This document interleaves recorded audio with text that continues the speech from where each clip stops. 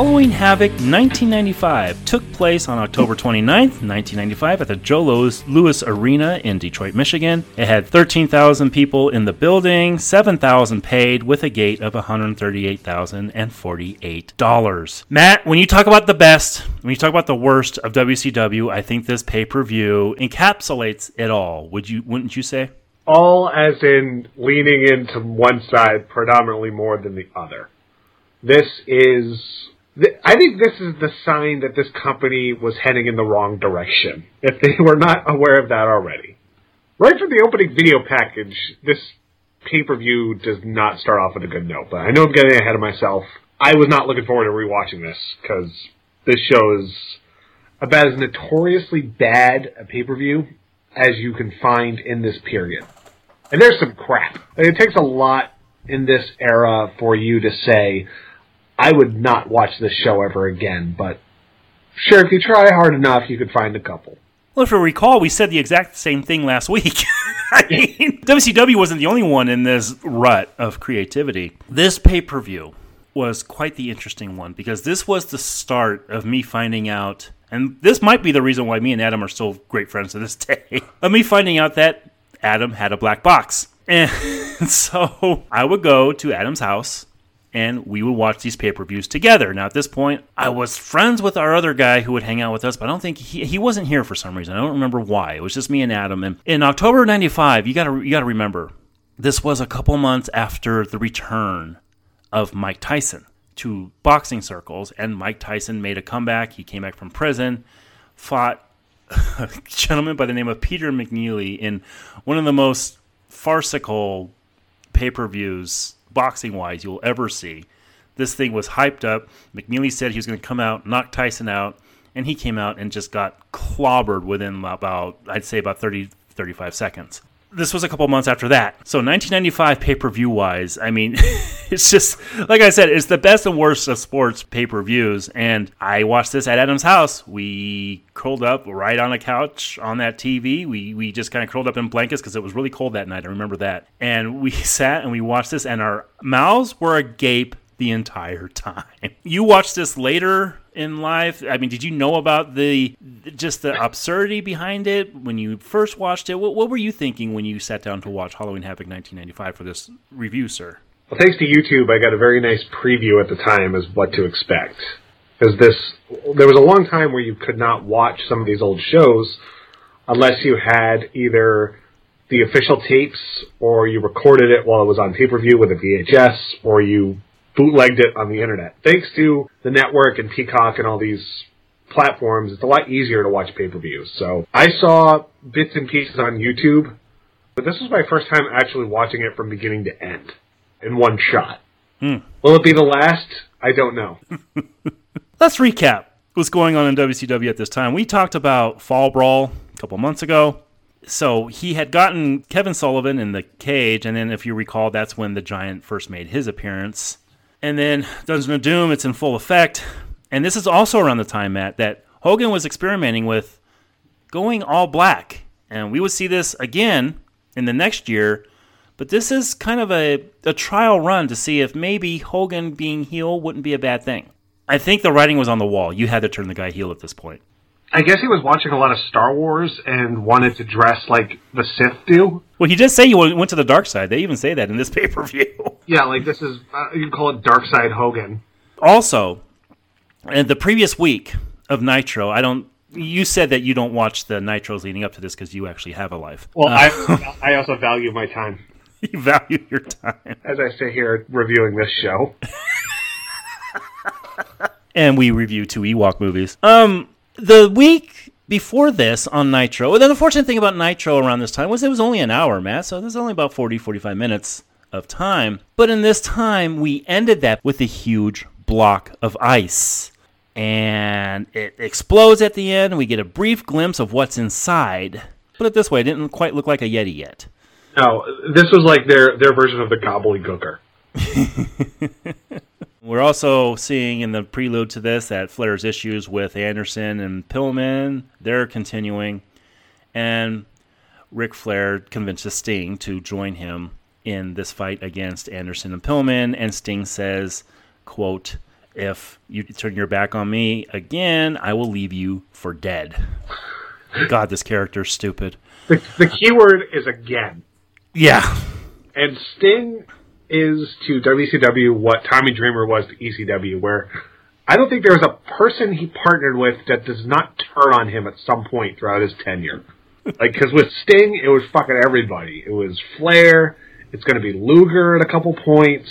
It's a good thing he went as the Crow because he was not very good at keeping friendships. No, he was not. And I have things to say about that when we get to that match. Because if there's a tier of my favorite wrestlers, I've always said Hogan's my number 1, Michaels is my number 2, and Sting would be my number 3. So, yeah, definitely have things to say about that once we get to it.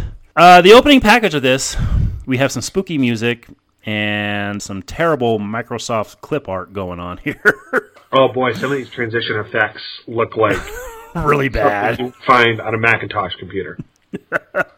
We're seeing some the Giant's evil ways, and he's opening a ghastly gate for Hulk Hogan, and the narrator tells us to shudder at the thought of monster trucks.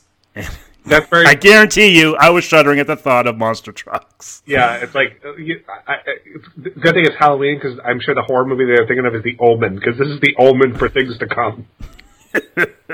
Oh boy! Oh boy! Oh boy! All right, so let's get to the recap of our first match of the night.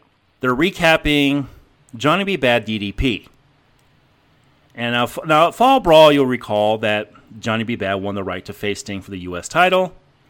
However, Johnny B. Bad no-showed the match. They ended up giving him 2 opportunities. Brian Pillman ended up replacing him the first time. Bad arrived at the end of the program. He explained he had a flat tire. And based on Bad's appearance, with all the black, smut, and everything all over him, you would think, oh yeah, he had to spend all that time repairing this tire.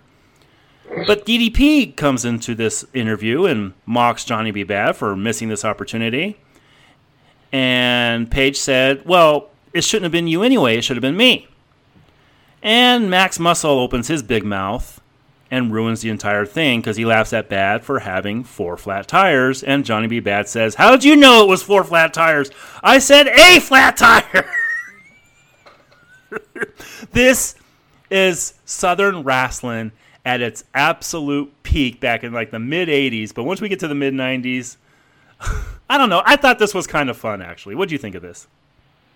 I'm willing to go with it because it's like the third least absurd thing on this pay-per-view. Like at least there's no supernatural shit, and at least this, unlike the main event, there's an explanation. Yeah, there is an explanation. As stupid as it is, it makes the heels look completely incompetent. And so we got to carry the tradition, Matt. Mid-'90s through '96, when Mark Merrill leaves the company, he's got to be the opening match. So DDP's the one who carries the Bad Blaster to the ring and shoots it into the crowd. Bad then enters the arena with his back to the camera. You think he's just showing off his cape, but it's actually a swerve. The man in the aisle is a decoy. Johnny B. Bad jumps the guardrail and attacks DDP from behind. Pretty creative for this Johnny B. Bad character.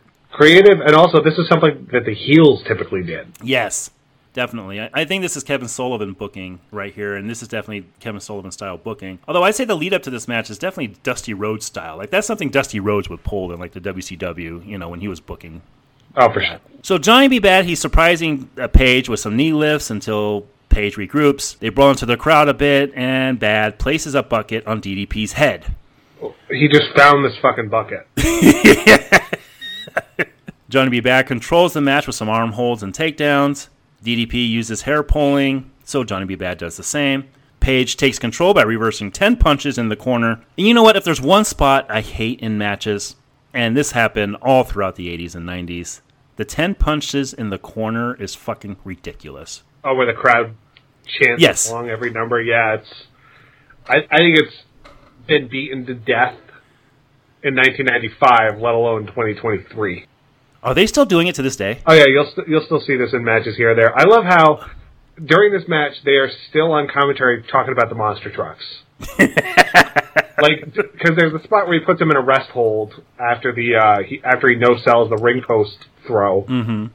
Bobby Heenan goes, "Do you see the security on the roof? Detroit's finest are here. I've never seen that many boxes of donuts." Like They're doing everything but selling the actual match. They're talking about the main event and just bad, stereotypical jokes. Well, this is typical WCW. If you recall, once we get to the NWO, they do the same thing. There will be a tremendous match going on in the ring, and they will do nothing but talk about the storylines leading up to the NWO matches and what the NWO is doing, and never mind what Rey Mysterio and Dean Malenko are doing right in front of your eyes, making history with great matches. No, we got to talk about what the NWO is doing. Yeah, the difference, though, there's no NWO on this show to speak of. You're absolutely right. So Paige is attacking Bad with some elbows, and he nails a pancake, one of my favorite moves that Paige used to do. But we're also getting, and God, this has been just a huge thing in these pay-per-views that we're covering, Matt. We're getting tons of chin locks here. Yeah, I guess bad pay-per-views are synonymous with repeated chin locks. Like, instead of 5 stars, it should be 5 chin locks out of 5. 5 chin locks out of 5. Paige yells orders to Max, who distracts the referee. This allows Paige to choke Johnny B. Bad with some wrist tape. Bad rallies and gives DDP some atomic drops. He follows them with some flying head scissors. And this, of course, gets a 10 from Kimberly, because this is something we had to do. We had to have Kimberly on the outside giving number ratings to every move. Bad uses a sit-out powerbomb, but Paige responds with a DDT. The fight spills to the floor again. Bad fakes out Paige on a dive and nails the Bad Day. Get it, Matt? Bad Day. Max grabs Bad to stop the rally. Paige almost collides with his bodyguard. Johnny B. Bad uses the distraction to drop kick them into each other. Max interferes again, but he hits Paige by mistake. This allows Johnny B. Bad to cover for the win at 17 minutes and 1 second. Johnny B. Bad is your new TV champion. Wow, 17 minutes. Too long. I think the thing that hurts it, because it's good as far as what it's doing, but there's too much shenanigans with the managers, and I also think there's way too many near falls towards the end, where it's like the miscommunications with Max, that works if you're doing that as the finish, but they tease it like 4 times during the match. I always like near falls, though, because I think you're kind of biting your nails a bit to see what's going on here. I do like the near falls. I just hate how this thing was about, I'd say, at least 8 minutes too long. All right, next match. Macho Man Randy Savage versus the Zodiac. God, they're still pushing this fucker. Well, this wasn't initially supposed to be the Zodiac. This was supposed to be Kamala, the Ugandan giant. If you recall, that huge heel from the 80s that they brought back for the Dungeon of Doom. But guess what, Matt? Even though he's on a major pay-per-view here, he refused to lose to Savage. I don't know what it was about these guys who they just refused to lose a pretend fight. I never got that. Especially when you're making decent money. Absolutely. And you're not losing to some jobber. Like, I get a certain amount of justification with that, but you're losing to one of the top stars in the company. Yep. Well, the dumb thing about this was the build-up to this, where it's like, if Macho Man wins his match, and if Luger wins his match, then the two of them will fight. Just announce a match between the two of them. Yeah. We get Savage twice on the card, and don't get me wrong, Savage is one of my favorite wrestlers, but, instead of putting him out here in this 1 minute, 30-second squash, why not just put him out there against Luger and be the end of it, instead of having this whole storyline around, okay, and Sting's the one who comes out, he's trying to make peace, he says, okay, if you beat him, you get to face him, and if you beat him, you get to face him too. Why not just have them face each other and just have it be the end of it? Yeah, and the only interesting thing about this match is when the fan runs in. Yeah, oh yeah. All right, this isn't going to be that big of a recap, but let's get into it. At the beginning, Savage is jumping the Zodiac, but here's this fan just entering the ring. Randy Anderson, of all people, the referee's tackling him, while Savage and Zodiac, they're brawling to the floor. And WCW officials, they're arriving to handle the situation. And Randy Savage was always the most professional in these situations. He was the one who always kind of grabbed the bull by the horns and took control. Meanwhile, while that's going on, Savage and Zodiac, they're taking turns ramming each other into the rail outside and the post. They return to the ring, and once everything's clear, Zodiac misses a diving splash. Savage then used the opening to hit the flying elbow for the win at, like I said, 1 minute, 30 seconds. Well, if the fan didn't run in, this would have been 20 seconds long. I mean, can you even give this a rating? No. No. It's just dud with a capital D. When we did our opening show and you were like, I don't want to do star ratings for each match, I was like, oh, God. I think it's good. I think you need to do star ratings for each match. But then when something like this happens, it's like, okay, I understand your line of thinking here. We then get I would call the best promo of Mark Merrill's career. I actually really do like this kind of speech that Merrill's giving, Johnny B. Bad is giving as he wins this title. And let's not forget, at this point, Mark Merrill is a motivational speaker. He goes out, he does tons of speeches to schools and things, and you know what? This is kind of the beginnings of that. I really did enjoy him taking this character, this Dusty Rhodes created character, and turning him into an inspiration. I like this promo by him. What'd you think? Yeah, well, you can definitely see the seeds of what he'd be doing later. You know, you can see a correlation. It's good because it's showing that even your mid-card titles can be significant props for viable stars. Mm-hmm. Speaking of viable stars, that's not what we're going to get in our next match. Our next match is Kurosawa with Colonel Parker versus Road Warrior Hawk. We're getting kind of a recap of this feud, and I remember this when Kurosawa broke Hawk's arm after this bout at Clash of Champions, and so they did this so that Hawk could heal from this arm injury that he actually legitimately had. So we're getting this match. They brawl, and Hawk nails a shoulder tackle and a neck breaker. He follows those with some chops and kicks before growling, because of course he does. And Heenan has the line of the night where he says, it sounded like a fat girl sitting on a beanbag. Hawk, the other one is when there's the sign that says Bobby the Brain for mayor. And he goes, yeah, the last thing I need is a pay cut and living in a crappy neighborhood. That was a great line. Hawk misses a corner charge and Kurosawa then attacks his arm. Hawk responds with a gut-wrench suplex and a powerbomb. Kurosawa takes control when Parker trips Hawk, but he misses a flying elbow. Hawk then sends Kurosawa to the floor and nails Parker with a jumping clothesline. That was a mistake. Kurosawa uses the opening to ram Hawk into the post. They return to the ring where Kurosawa lands a Samoan drop. He then covers while Parker holds down Hawk's feet for leverage, and this is enough for the win at 3 minutes, 15 seconds. Hawk loses in 3 minutes. Hawk losing is big enough. But Hawk losing in 3 minutes, this had to have been a punishment for something, because these guys never, ever lost. Yeah, they were one of the most protected duos. They were the guys who knocked around people like Crusher and Dick the Bruiser, who were like basically unbeatable monsters. Here he's losing in 3 minutes to a guy who's beneath him. At least they had, like, shenanigans with his manager for the extra leverage, but, God, this was crap. Like, Hawk no-sold Gravity at one point. Yeah. When he tries to trip him during the match. Like, it's just bad. Really bad. You know what's not bad, though, Matt, is our next segment, because we didn't get a Randy Savage promo.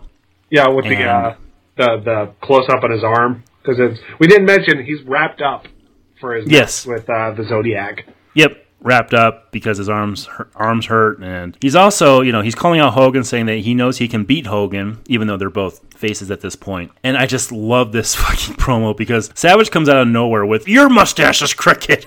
Yeah, well, Gene didn't take kindly to that because he went off too. Yeah. Just a great back and forth promo. I hate the fact that both of these guys are no longer with us, because I think they would both just excel on the podcast circuit and just do wonders talking about these kinds of stories. Oh, God. Well, people would listen just to listen to Savage's voice. Yes. It seems like you're listening to it anyway, because every single wrestling podcast you hear, someone's doing an impression of it. Yeah, basically, because everyone's got a story. Yeah, exactly. Our next match...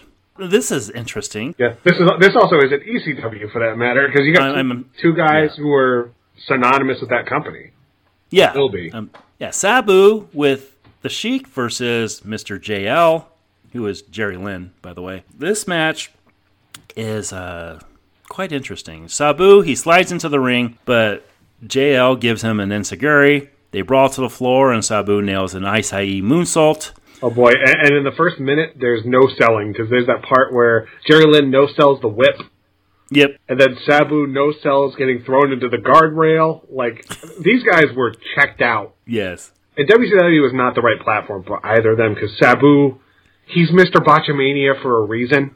Mm-hmm. He's one of those guys who, find me the great Sabu matches that don't involve barbed wire or tables or 3 other people. That's my main problem with ECW, and that's why I never really watched it, was because of that. Sabu follows this up with a somersault plancha, but he misses it. JL answers with a flying crossbody to the outside, and then Sabu misses a moonsault, but JL hits one of his own. JL continues with a sit-out powerbomb. However, he misses a corner charge. Sabu uses the opening to nail a slingshot leg drop, and then JL responds with a German suplex in the corner. He climbs the turnbuckles, but Sabu crotches him. He gives JL a victory roll off the top rope, which I thought was actually pretty monstrous. Yeah, that's a spot that could be very dangerous, and I would not trust Sabu to do that. Yeah, absolutely. This is not enough, though, and JL drop kicks Sabu out of the ring, but Sabu catches him at the ropes and lands a split-legged moonsault for the win at 3 minutes, 25 seconds. You get the feeling after that 17-minute match, like all of these guys are kind of told to narrow their matches down, because we have like a 1-minute squash, we have a couple 3-minute matches. Are they just making up for the fact that last match ran a little long? I don't know, but this feels like, all right, get your shit in and get out, because this match is a glorified spot fest. Not a lot of psychology. As I mentioned, a lot of no-selling. Like, there's that part where Sabu does the springboard leg drop, but misses Jerry Lynn and probably broke his fucking nose, landed right in his face. And Jerry Lynn no-sells it, gives him the suplex. It's just very sloppy. It feels rushed, which it probably was. Yeah, this is just like, it's like watching a video game, but it's all glitchy, where like you press the button to do the finisher, and it doesn't look right because the physics are off. It's crap. And we're capping it off with a fireball to JL's face thrown by the Sheik, which was something Sheik did throughout his entire career. You're right, this pretty much was just a spot fest, just capped off by the major spot from the 80s of a fireball in the face. Oh boy. So next... That's right. We are talking to the Master, who's there with Kevin Sullivan, who's looking so disinterested. He looks like he wanted to be anywhere else, even though he booked this shit. The Master's there screaming some complete nonsense that the moon is full over Detroit and the stars are aligned.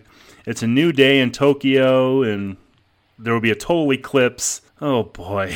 Oh, my God. Like, this shit, Ed Wood would be like, oh, come on, that looks fake as shit. He promises that Sullivan will walk upon the galaxies because of the insurance policy that they have. And, of course, that insurance policy will be the Yeti! Taskmaster tells Hogan that the insurance policy is there, and he claims that Hogan's evil is out of control because now he wears black. And then Sullivan yells about their monster truck being the strongest. He tells Hogan that he has no friends. Sting, Savage, and Luger, they're all vultures clicking at his heels. The Master pats him on the hand to show his approval. This is WCW at its most ridiculous, and pardon me, but I fucking loved it. I love it in an ironic sort of way, but... Yeah. This has all the credibility of like a Canon's Masters of the Universe. Like that. This feels like a sequel to that. This is so bad, but I laughed my ass off for like 5 minutes. I did too. I wish they did. There's that South Park episode with Scientology, and when they're explaining Scientology, there's a subtitle that says, "Yes, this actually happened," or "They actually believe this." They should put that underneath this entire segment. Between this and when the Yeti breaks out of ice, they should be like, yes, this actually aired in 1995. We're then seeing Hogan prove how evil he is by helping Mean Gene Okerlund give away a Harley Davidson. Like, if you're trying to sell Hogan being this darker character, why have him stand with this fan and give away this fucking bike? And this fan could not look less interested. This is like having the Undertaker sell houses.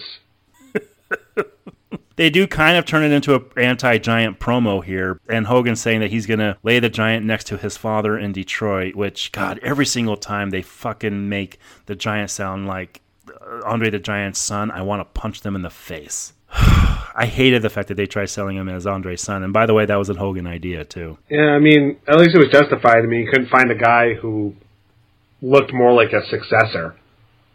Certainly that look.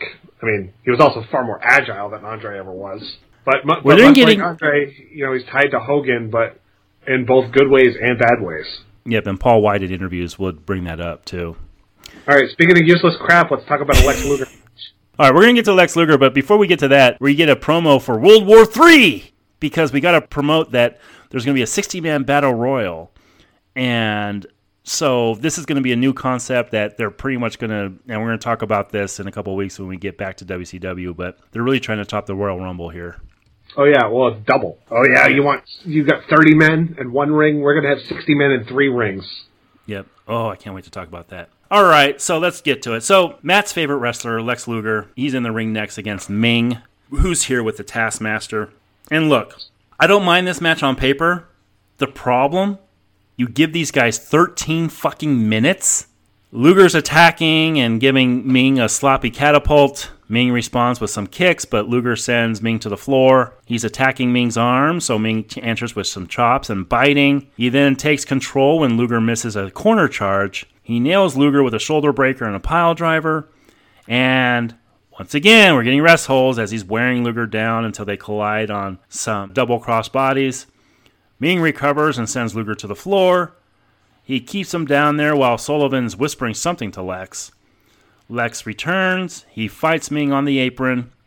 He suplexes Ming into the ring and nails some clotheslines. He then hits a power slam, but Ming fetches some gold spike from his boot. He nails Luger in the throat and covers him. Sullivan enters the ring and taps Lex with his boot, causing a disqualification at 13 minutes and 14 seconds. We have a schmoz at the end here. We don't even have a clean finish. And you're going to make this that long for an unclean finish. Yeah, all for a obvious swerve that makes them look even dumber in hindsight. Because if he's secretly the sleeper agent for the Dungeon of Doom, why is he wrestling one of his own guys? Like, they're really going at it, because there's a part where, like, Meng gives him a spike pile driver, there's a blatant chokehold. Mm-hmm. Like, they're wrestling a physical style of match, but this is one of the things, like, it's overbooking. Where when you analyze it, it doesn't really make any sense. And it also helps that what they're doing in the ring is not great to begin with. Don't buy into the story. You know, they're trying to sell Lex Luger as a tweener, you know, shade of gray, which I don't think ever really worked for him, because we know by the end of this show that they'll solidify where he's going. God, this show is a slog at this point. I'm praying for mercy. What's great about this, to kind of peek behind the curtain a bit, is the other night, I think it was like 10 o'clock at night, you said you had just finished, you know, you put the boys to bed and you had finished doing something and you're like, and now I'm about ready to pop in Halloween Havoc 95. And I'm like, wow, it's 10 o'clock at night? You're going to last through that?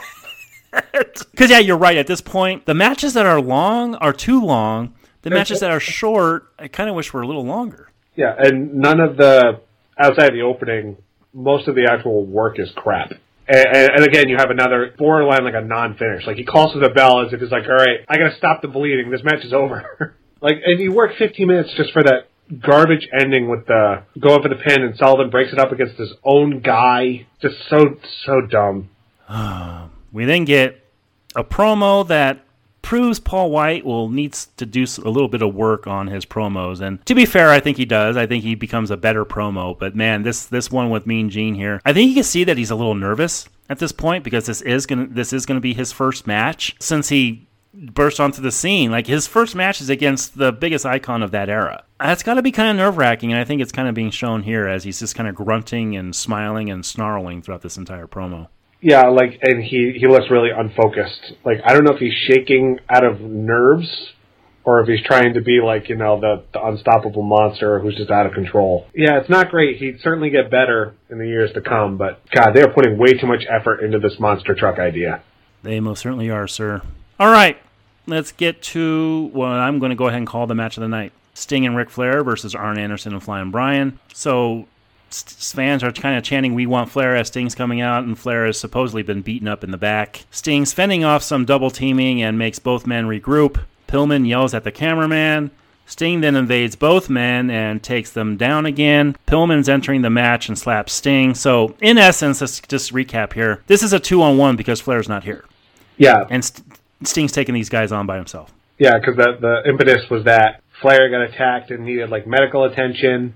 This one of the most obvious swerves you will ever see because it's Ric fucking Flair. And that's why it makes this character look so stupid. Like, I love Sting. I really do. Like, he's one of my favorite wrestlers of all time, as I mentioned. But he just looks dumb in this. And they kind of put emphasis on this because they had Flair help Sting with some charity or something, and Sting brought kids in the ring in the weeks leading up to this on WCW Saturday Night. So they're trying their best to make this seem like, okay, Flair's actually genuine on this. I'm going to believe him. But goddamn, we've had 5 years of these two. Actually, no, at this point, we've had 7 years of these two going back and forth, and Flair always turning on Sting. If we recall, in 1990, he turned on Sting in the Horseman, which was a great angle. And, you know, Flair and Sting, they've been going at it since 1988 at this point, but it just makes him look dumb. It's like, look, you've had 7 years of swerves with this guy. Why do you think this is going to be any different?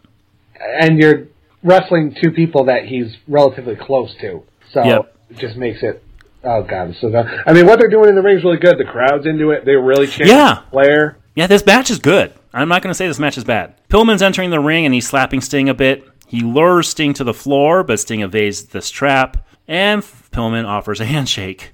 Sting kicks him in the gut and nails a press slam. I always love when Sting did this press slam. Arn Anderson gets back into the ring, and Sting catapults him into Brian Pillman and launches Pillman right onto the guardrail. However, Anderson's taking control by ramming Sting against Brian Pillman's head. Sting's in trouble. He's getting pounded on for, God, I think it was about 6-7 minutes. And then here's Flair. He's arrived. He's dressed in street clothes, and his head is bandaged up. Ric Flair's in the corner, and he's cheering Sting while Arn and Brian are double-teaming him. They attempt a rocket launcher, a fucking Midnight Express move, but Sting raises his knees.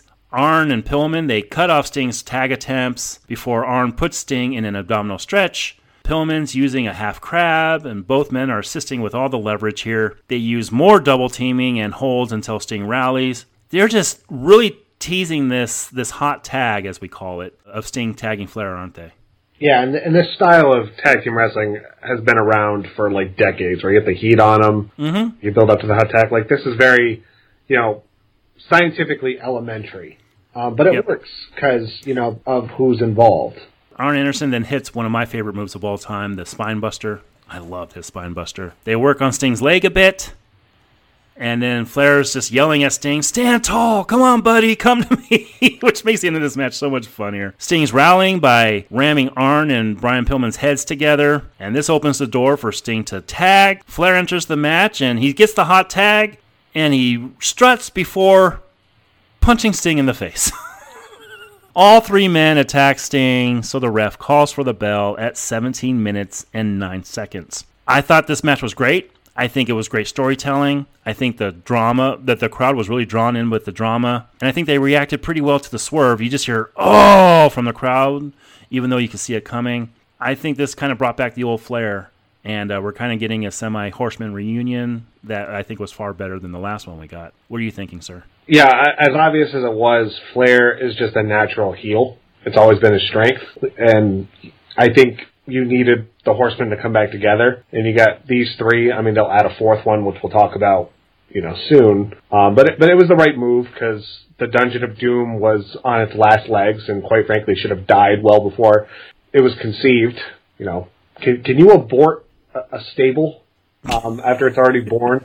I guess not, but the post-match stuff is great where, beating him down, he takes off the bandage, and Flair grabs the mic and just starts yelling as only he can. This saved the show from being abysmal throughout. I'm not going to completely agree with that. I think there's things that are ironically great. You know what? I think a lot of what makes this era, and possibly later eras, I don't know, of WCW watchable is Mean Gene Okerlund. He is, I think, very underrated as far as a promo guy who gets these guys on the mic. Because he's in the aisle, and he's just calling all this what happened disgusting. But he's still plugging the hotline, which I thought was great. And then we're seeing, as you said, the post-match stuff of the Horsemen coming up to the mic, and Anderson, Flair, and Pillman just pretty much mugging for the camera, saying how bloodthirsty the fans are for wanting these Horsemen back together. And I don't know, I thought this was all pretty good stuff. We didn't have Mike Tenay in the backstage area. He's also perplexed by what's going on with the Horsemen, but he doesn't have much time to ferment, Matt, because he has Lex Luger for a promo. Bad idea. And Luger's with his trusty white towel here. Tenay is recapping Luger's match with Ming and asks him for his thoughts. Luger thinks things are perplexing. He believes forces want his match with Savage to happen. And then Luger isn't sure he's 100%, but he promises to be all over Savage when that match starts. Luger says that he stated his goal from day one was to get Savage into the ring. And then he claims that the total package gets what he wants. And he wants to take Savage apart piece by piece. So you're saying this is a tweener? Yeah, because that's what they're presenting. All right. Speaking of presenting, you ready? Oh, God. All right, so Schiavone and Heenan, they're talking about the monster truck match coming up. And Heenan's calling Hogan a disgrace and says that Hogan will get what he deserves. They recap the Giant Hogan situation, which we just talked about in the beginning of this thing. And this narrator of this video package is talking about the monster truck match. And they're showing graphics of the trucks morphing into Hogan and the Giant. God, like, this shit would make the Transformers embarrassed. Here's what I'll say. I'm going to give kind of a backhanded compliment here. Let's not forget where WCW was 2 years before this, Matt. They were in the literal shitter. Yeah.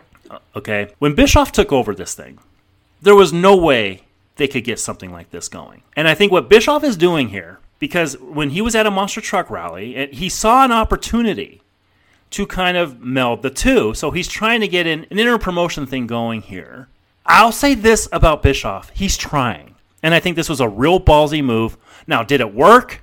I think we've already foreshadowed our thoughts on whether it worked or not. But I admire the attempt to try something different here. And this feels all Bischoff. What about you? This feels like throwing shit at the wall and seeing what sticks. It's original, except for, remember the match? WCW has a history of, like, bad gimmick matches. Oh, yeah. I mean, we're going to talk about the San Francisco 49er match 5 years down the line. That's one of my favorites. Remember the match? It was like Dustin Rhodes and some guy. They're on a back of a truck. Yeah, that was the Blacktop Bully. Yep. Yeah, they was smashed from Demolition. Mm-hmm. That was really fucking bad. They had a hard-on for vehicles. Like, they loved using oversized vehicles, and I guess it helps make it feel like larger than life, but this feels like a promotion for, like, a Hogan monster truck movie that never got made. Like, if this was a tie-in for, like, Over the Top 2, it would have made sense. But as its own independent thing, it's just dumb. And, like, the rules are never explained. You built the trucks before knowing what they're going to do. Like, what the fuck is this? Here's the question I always had, and I even had this when me and Adam initially watched this pay-per-view. How the fuck did they get those two trucks on the roof of this building? I mean, much like a lot of things in this main event, it's not explained. I just found that odd. So we're getting some dude named Bob Chandler, who supposedly built Hogan's truck. He's explaining the rules to this thing. Despite what you're saying, Matt, we get a pretty clear version of the rules here. Spoiler alert, no, we don't get a clear version of the rules. Basically, what's going on is the winner has to push the other truck out of the circle. That's how it works. Yeah, if it's built like Hogan, that means it always goes over and the back gives out halfway through. Good one. And you know what? As a kid, I loved monster trucks. I had a little Bigfoot toy as a kid, the monster truck Bigfoot. I had a Bigfoot video game as a kid. I loved monster trucks. As a teenager, I was past the monster truck. And if you're going to put a guy I grew up idolizing into a monster truck match, I was going to be tuned out. And this just does not go well. The two trucks, by the way, this is the recap. The two trucks are pushing each other back and forth.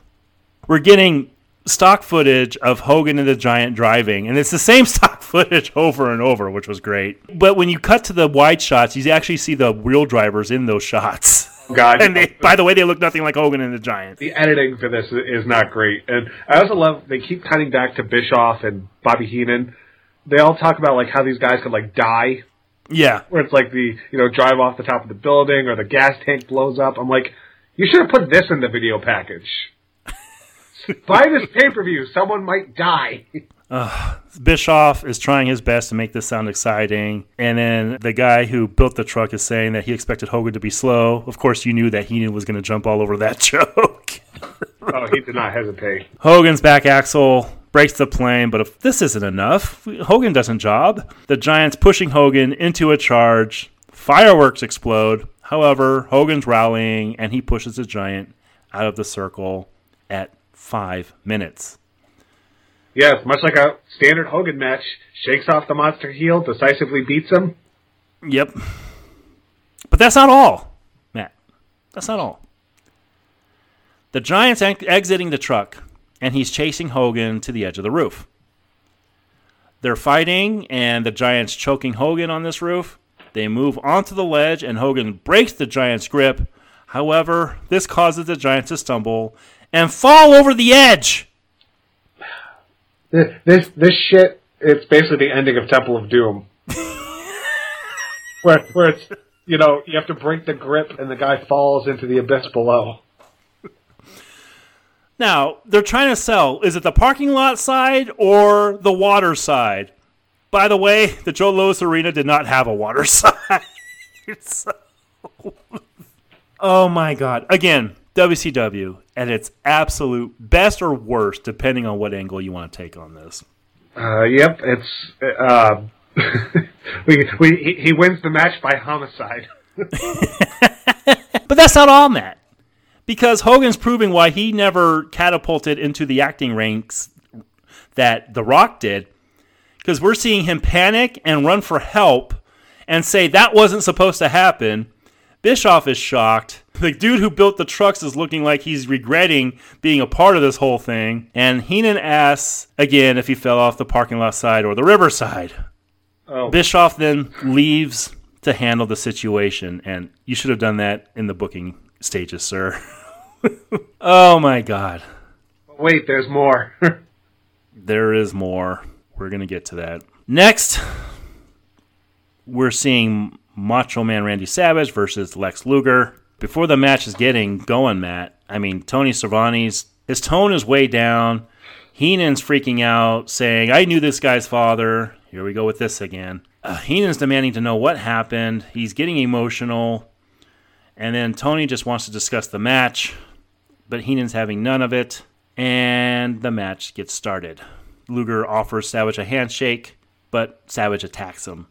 And then Savage is whipping Luger into the corner, but Luger nails a clothesline. Jimmy Hart then approaches the ring. Luger stomps Savage and chokes him with his boot. By the way, is this like the 12th time we've seen Jimmy Hart at ringside during this pay-per-view?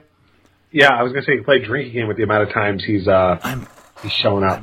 I'm telling you. Luger dazes Savage, who swings at the ref. Luger then sends Savage to the floor, gives him a jumping axe handle, but Savage reverses Luger into the rail and the steps. They then return to the ring where Savage attempts a flying axe handle. Luger punches him, however Jimmy Hart climbs onto the apron and distracts the ref. Savage spots this, so he whips Lex into Jimmy Hart. This allows Savage to land a flying elbow for the win at 5 minutes 23 seconds. At least it wasn't long, right? Yeah, so much for the goodwill, too. It's right after this trash talking. Yeah, exactly. I think this whole situation between Savage and Luger, I think this made for an interesting feud idea, but like a lot of things that WCW did, the execution wasn't always the best. Yeah, and they had the blow-off for this earlier than you would think, because this is something you probably could have built up more of the, because they played Luger off as like the WWF invading. Yep. Which is hypocritical because that's where Savage came from. Exactly. But Lex Luger is so bad at the end of this match where he's like overly emphasizing the grunting and. Oh, I love it though.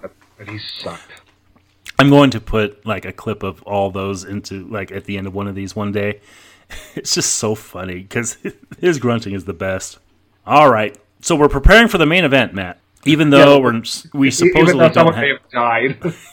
Even though we supposedly don't have somebody, they're sending Michael Buffer out to earn his $300,000 for this pay-per-view by announcing the main event. Heenan doesn't seem like he cares. He starts leaving, but then returns to his seat. He's angry he can't get any answers, and Schiavone's trying really, really hard to not break character at this point. But Buffer is announcing it. He introduces the Giant. Hogan's entering the ring instead, however. Hogan asks them to stop his music and then grabs the mic. He says what happened was an accident. He wasn't supposed to happen. He apologizes for it. Hogan starts talking more. But guess what, Matt? The Dungeon of Doom music plays and oh my God, he's risen from the dead. The Giant is here without a scratch and he's not even wet.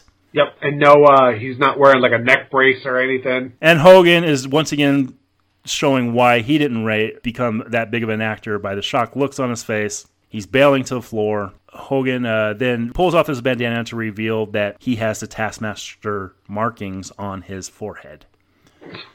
All right, so let's get to the match. This match with Hogan against this zombie. He can't knock down the Giant, and he fails to slam him. The Giant responds by attacking Hogan's back. He gives Hogan some Irish whips and chops, but Hogan places Giant's hands on his throat for a choke. Did you catch that? Like, Hogan literally grabs his hand and puts it on his throat. Yeah. Well, because he was still greener than goose shit at this point. Absolutely. Why put him out here for this big event like this? Yeah, like you said, he's so green. They then do a long test of strength. Oh my God, was this eternity? Giant controls it and kicks Hogan when he rallies. He also attempts a suplex, but Hogan puts a stop to that. They do a slam instead. Giant then misses a leg drop. Hogan gives Giant 10 punches in the corner again and sends the Giant to the floor. He starts leaving, so Hogan stops him. Hogan then uses some eye pokes and punches to the throat. Hogan, in this period, like, from 93 on, he put this, like, heel shit in his repertoire, where his, like, eye gouges and back rakes and... Dude, he did that his entire career. There were moments, even during his huge run in the 80s, and I know you haven't watched that era, but he would do, like, a series of elbows after he had a guy on the ground, right? And so he did, like, 2 elbows, and then he raised his elbow up to do a third, and then he would just rake his eyes with his boot. He did shit like this all the time. I love how, like, during this, up to this point, like, I swear to God, that test of strength was 3 minutes.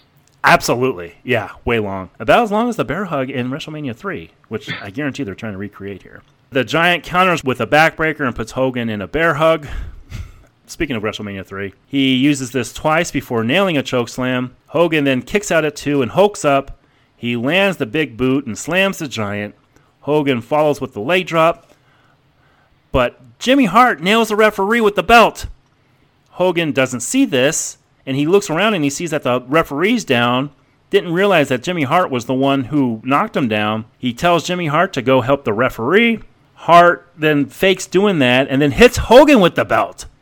Hogan no-sells this and turns to attack Hart for his betrayal. And all of this causes a disqualification for the Giant at 14 minutes and 30 seconds.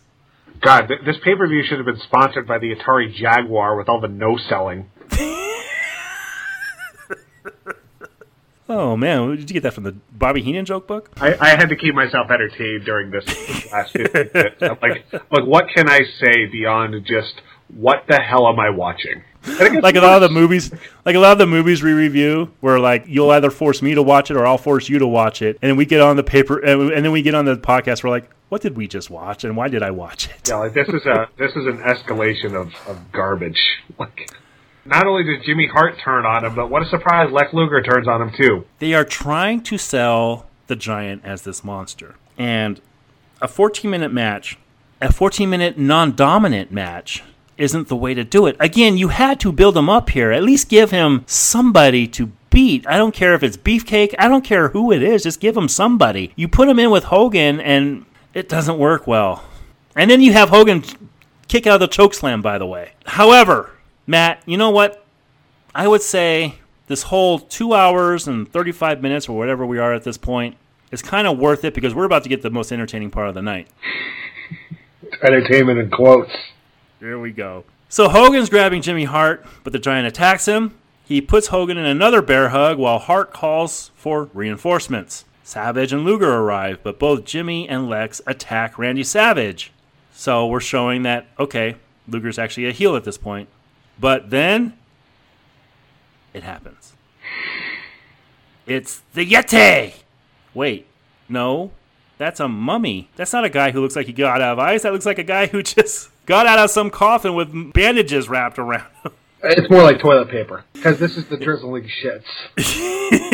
It's like they watched the Shockmaster and said, how can we make this even worse? Intentionally. Because the Shockmaster was ruined because he botched his entrance. He enters the ring, and he's joining this huge fray. He then grabs Hogan from behind, by the way, and what exactly is he doing? I'm sorry. I remember watching this with Adam, and we were both just like, what the fuck is happening right now? You can't, like, remember, this is the company that in a year, less than a year from now, will overtake the WWF. Just put that into context. By the same booker, by the way. This is the same booker who's going to be doing that. Arn Anderson, when this guy got backstage, told him that it looked like a monkey humping a football with what he was doing to Hogan out here. I don't know. Is that a Warren comparison or? I don't know what you compare this to. What were you thinking? I mean, you knew this was happening, right? Yeah, you remember this. I knew what this represented, but it's like every decision they made was the wrong one. You don't put over your monster heel in a strong way. You have all the outside interference. You turn Luger heel, which nobody really cares about. Then the Giant wins by DQ. Yeah. Like, everything you could do wrong, they did. Now, this Yeti character, This was not supposed to go like this. You can say that about a lot of WCW. You sure can. You know who they had hired for this? No, I don't. Remember a guy by the name of Giant Gonzalez who fought Undertaker at WrestleMania 9? That's who they initially had for this. But he had to back out. He had health concerns. So they called this dude, Ron Weiss, who is this... I mean, he's a huge dude if you look at him. I mean, that's not platforms. That is the guy's actual height. He's taller than the Giant. But once he got out there, he had all this gear on. He didn't know what the fuck to do. And I don't think anybody gave him any guidance or anything. And he just goes out there and he has all these bandages on. What the fuck else is he supposed to do except go out there, grab Hogan, and dry hump him? Yeah, this show will put you off to bear hugs. Because now we have the double hug that ends Hulkamania. I love this because Luger's looking at this entire thing and he tells the Yeti to stop doing what he's doing. And he puts a capper on it by putting Hogan in the torture rack. And then he puts Savage in the torture rack. That's a great nickname for the show, too, torture rack. He didn't put Savage in the torture rack. Buffer then announces that the Giant won by DQ. However, Buffer does say that the belt can't change hands on a disqualification, but Giant still grabs the belt and poses with it. Well, for 24 hours. Yeah. He'll win the belt on Nitro by DQ. I don't know how they explained it. It was reversed somehow. Jimmy Hart came on and confessed that when he signed the contract for this match, there was a stipulation that said a disqualification could cause a champion, and that's how the Giant gets the belt, and that's how it ends up being held up. That's a bad way to put over your monster. You're absolutely right. This could not have been booked worse if you're trying to build this massive heel. So that does it for Halloween Havoc 1995. Oh, boy. Scale of 1 to 10, Goudreau. What do you give Halloween Havoc 95? Boy, unless you're a pseudo-masochist, there's nothing here for you. This is a contender for not just one of the worst pay-per-views you'll see. This might be one of the 5 worst main events a pay-per-view has ever put on. Look, most of the stuff on the show is plotting and boring, but this was 20 minutes when you include all the shenanigans. Like, it's a good thing this was Halloween Havoc, because this is harder to watch than some snuff films. It's as bad as its reputation. I mean, there's the opener is a pretty good match. It's solid. It's definitely the best thing on the show by far, but it's nowhere near enough to save or salvage something that I would argue is garbage from top to bottom. It's everything that was wrong with WCW at the time. Dusty finishes, turns that didn't make a whole lot of sense, bad psychology with wrestlers that are in cahoots, but yet they still wrestle each other full force. Obvious turn with Ric Flair, trying something absurd like, the monster truck match. That's about as ridiculous as having RoboCop run in and rip a cage off. I'm sure WCW would never do something like that. Oh, wait, right. We just haven't talked about it yet. 5 years before, yep. This is a 2 on 10. I don't know if I've seen a lot of pay-per-views worse than this. I can think of one definitively, but WCW 1995 is some of the worst wrestling you will see until WCW 2000 rolls around. I am not looking forward to getting to that era because, as I've said before, I've never seen it. Wow. You said 2? Yeah. You and I are on complete opposite ends here. Now, I want to agree with you on this. I think this show is very poorly paced. I think the way these matches are put on this card is just piss poor. I think the monster truck shit we could have done without. Experiment or not. I think Bischoff should have seen the writing on the wall on that, and once he kind of outlined this, he said, you know what, I don't think this will work. But I will say, Flair, Sting, Arn, Anderson, Pillman is a pretty good match, is a really good match, actually.